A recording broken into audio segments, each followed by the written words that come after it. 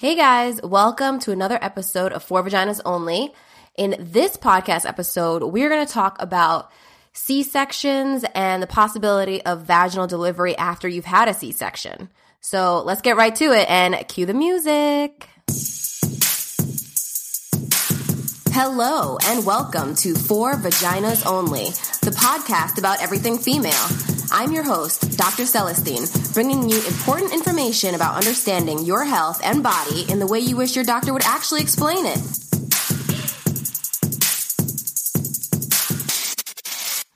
Welcome, welcome. This is episode number 16 of For Vaginas Only. I am your host, Dr. Celestine. And on this episode, we're going to talk a little bit about C-sections, why they occur, and who is possibly a good candidate for a vaginal birth after a C-section. So let's just jump right into it.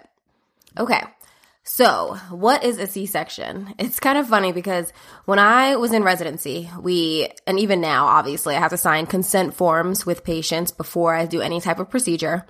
And the consent form for a C-section describes it as an incision into the abdomen and removal of a baby, which is so simple. I mean, that is what it is, but it is really simple. I mean, a C-section is not just your basic C or a little procedure to deliver a baby. A C-section is a major surgery.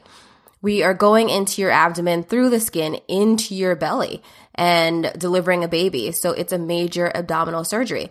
Too many people out there think of it very lightly, and I just wanted to put it out there in my own podcast that it is a major surgery. It takes a big recovery time, and it takes a lot out of you, at least more so than a normal vaginal delivery. But anyway, that's just my little tidbit on C-sections because I feel like not enough people understand that. But there are some instances where a C-section is warranted or needed or preferred. So, if you do end up having a C-section for whatever reason, and even though it is a major surgery, even though it's harder to recover from, sometimes it just needs to be done for the benefit of mom and or baby. So let's talk about how many C-sections are done in the United States. So approximately 32% of all deliveries are performed via C-section, which is a lot, I think. It's been going up over the years and for multiple different reasons.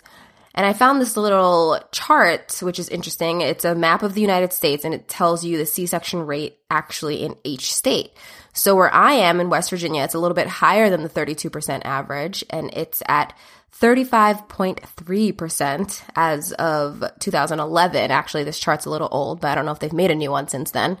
If you are in New Jersey, the state of my heart, you are about 38.8%. New York is 34.7%. Florida, 37.8%.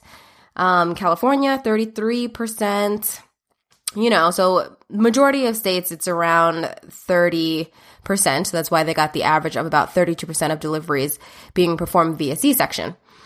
So, why is that? A lot of people come in and they always say that, my mother, my sister, my friends have had a vaginal delivery. So, I plan on having a vaginal delivery. They come in with their birth plan and they have a whole thing.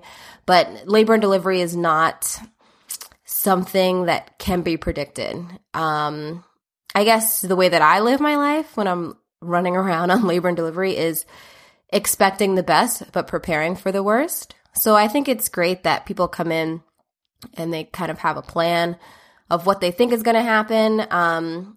But I always try to make sure that they're realistic, or at least that they understand that, even the best laid plans don't go as we would like them to. So on that note as well, a lot of people feel or express to me feelings of failure because they weren't able to have a vaginal delivery for whatever reason. And that is just simply not the case. So let's talk about some reasons why a C-section is necessary and actually is more beneficial in cases of, making the mother and the baby have a better outcome. So there are a lot of reasons why a C-section might occur. And there's no possible way for me to go through all of them in a podcast episode. And sometimes C-sections occur when you're not even expecting them.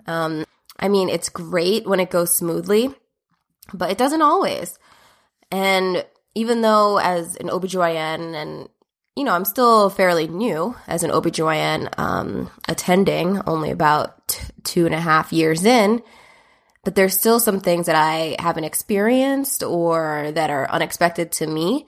So you can imagine that somebody that comes in expecting to have a vaginal delivery without any other ideas of the possibilities of things that can happen, how it can sometimes throw them for a loop when you have to tell them that a C-section is the best route.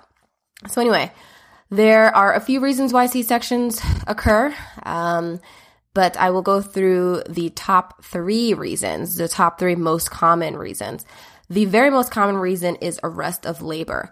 So that means that during the labor process, your cervix either stops dilating and doesn't get fully to 10 centimeters, despite what we try to do, or the baby's head is unable to come down far enough for a vaginal delivery. Sometimes the baby's head just is in the wrong position, or the pelvis isn't the adequate shape or size, and that prevents the baby from coming down to deliver vaginally. So that's the top reason why people end up having C-sections.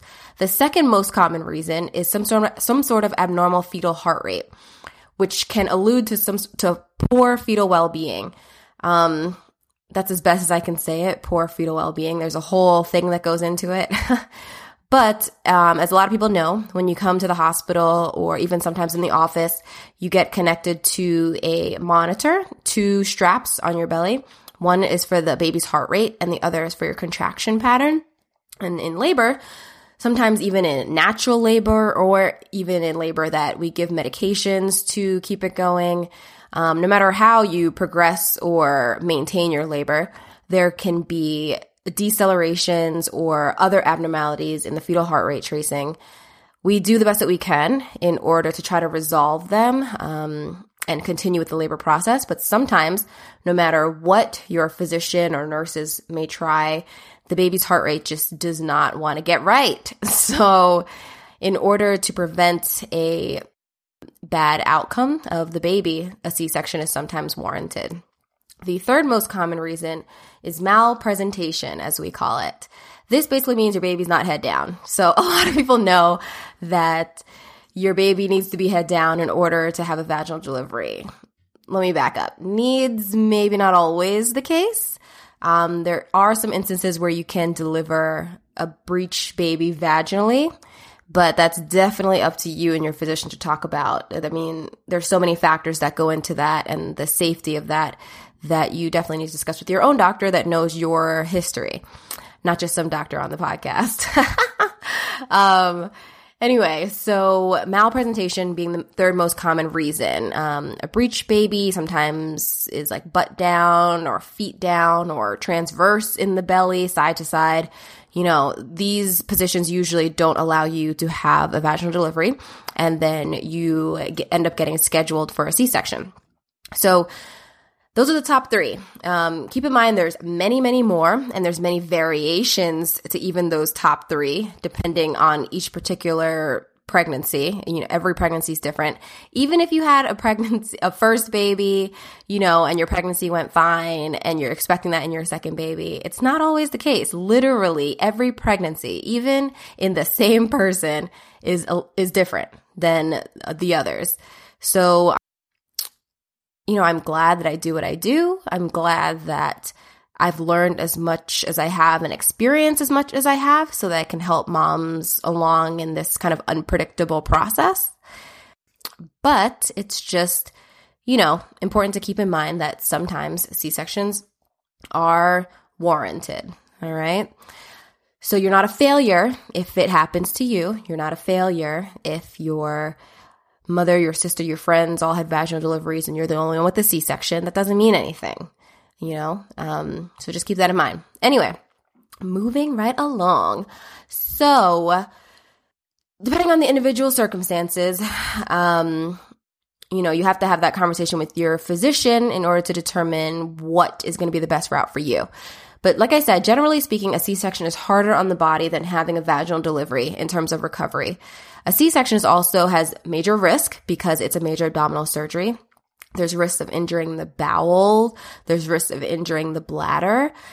all these organs. It's funny because one time I had someone and I took pictures for a laparoscopic surgery and I showed her the inside of her abdomen, the uterus and everything. And even though I talked to her about the risk of injuring the bowel and the bladder and all of that and explain how close they are in the procedure, you don't really understand until you see it for yourself. So I remember her being so shocked when she saw exactly how close the bowel was to her uterus. I mean, the uterus is literally laying on top of your bowels. So, those injuries can happen. And that's what makes a C-section a little bit more risky than a normal vaginal delivery. So, also why a C-section is usually reserved only for cases in which the benefits outweigh the risks. Now, there's an old saying, once a C-section, always a C-section, darling. I don't know about the darling part. I probably just added that. But anyway, these days, that saying is kind of put to rest with the option of having a vaginal birth after cesarean delivery, what we call a VBAC. Okay, so if you have had one or sometimes even two C-sections, now the two is really depending on physician policies and hospital policies. But if you've had one or two C-sections, there's a possibility that you can have the option of attempting a vaginal delivery. Now, the majority of the time, a VBAC is successful if your C-section was for a reason that was not necessarily going to recur in your current pregnancy, such as if you had a breech baby the first time and you had a C-section, now you're coming in, your baby's head down, everything's going well, you might be a candidate for a VBAC. Also, if you've had the abnormal fetal heart tracing in your last pregnancy, that's not necessarily going to happen in all of your subsequent pregnancies. So maybe in the current or next pregnancy, you could be a candidate for a vaginal delivery after cesarean section. So if you fall into the category of women who can attempt to have a VBAC, it is a great alternative to a repeat section because of the decreased risk of maternal and fetal, maternal complications in future pregnancies, sometimes fetal as well. So keep in mind, though, that although a VBAC is appropriate for many women, it's important for your own physician to assess the likelihood of a successful VBAC by taking into account all of the factors in your pregnancy to determine if you're a good candidate. The reason for that, and the reason why it's so important to pick good candidates, is because if you go into the hospital and let's say you're a poor or so-so kind of candidate for a VBAC and we still plan on doing a VBAC, and you go through the labor process, but something happens where you need to end up having that repeat C-section anyway, there's actually a higher risk in that C-section than if you had just scheduled one from the jump and decided not to try to have a vaginal delivery. Okay? So I don't want to scare people by saying that. Usually a physician can pick really good candidates. Sometimes, like I said, things are unpredictable and some things happen. But if you go in and the plan is that you have a high likelihood of having a vaginal delivery, I would say it's good to go with that plan because overall the benefits of a successful VBAC are tremendous. But if you're at your doctor's office and they're talking to you about the fact that you are a poor candidate for a VBAC, have that discussion with them, go back and forth, questions and things like that so you can fully understand why that may be. And also understand that it's not that we're dooming you to a C-section or trying to doom you to a C-section. We're just trying to make sure that you don't end up in that category of patients that have that repeat C-section anyway after going through a trial of trying to labor because of that increased risk to you and your baby. Okay? So very important to have that in-depth discussion with your doctors. But the one thing about VBAC that, would be wrong of me to not say in this podcast episode is that it is not without risk. So if you have had a C-section, incision to the abdomen and removal of a baby, we're also incising your uterus. The uterus is basically like a big ball of muscle, right? And we're cutting it and suturing it or sewing it back together. Now, that area of muscle will never be the same. It's never going to be as strong as before we cut into it. It's always going to have that weakened area that was opened up in order to deliver your baby when you had the C-section. So there is a small risk of that same area opening back up, or what we call a uterus rupture, when you're trying to have a vaginal delivery and going through the labor process and have also had a prior C-section. Okay, does that make sense? That risk of uterine rupture is low. I mean, it can be very, very dangerous if it happens for you and your baby, but it is low. It's less than 1% of chance of it happening. So that's a pretty low number. And it's also important to keep in mind that the uterine rupture risk, even though it can be a catastrophic situation if it happens, it's still so low that it holds true that a successful vaginal delivery after C-section still has an overall lower rate of complications than a scheduled C-section. So if you had just went ahead with the C-section without trying labor, that C-section still has a higher risk than trying to have a vaginal delivery, even with that uterine rupture risk, okay? Sometimes I feel like I explain it and it doesn't really, cross over that well, but I'm hoping that I'm explaining it well enough in this instance that you guys kind of catch my drift and understand. But if not, make sure that you clarify it with your own physician and talk about if a scheduled repeat C-section or a trial of labor to lead to a vaginal delivery after C-section is right for you. Because, as always, like I say here, not all women are candidates for any of the things that I've talked about. And even though some of the things might seem pretty clear-cut, like I mentioned earlier, nothing is ever as clear-cut as it seems. I just try to explain it in the best way possible for you guys so that you can talk about it with your doctor and see how it relates to your own personal situation.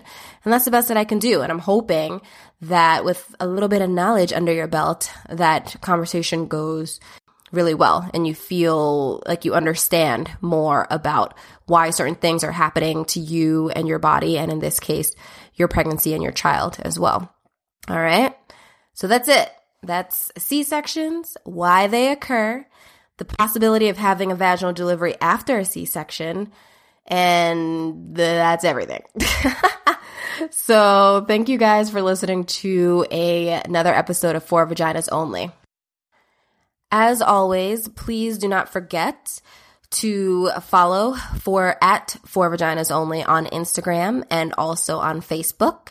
If you want to send me any messages, you could always DM me on Instagram. That's probably the social media outlet I check the most. And you can email me at drc@fvonly.com to get in touch with me. All right, guys. So I hope you have a great day and I hope you learned a little bit.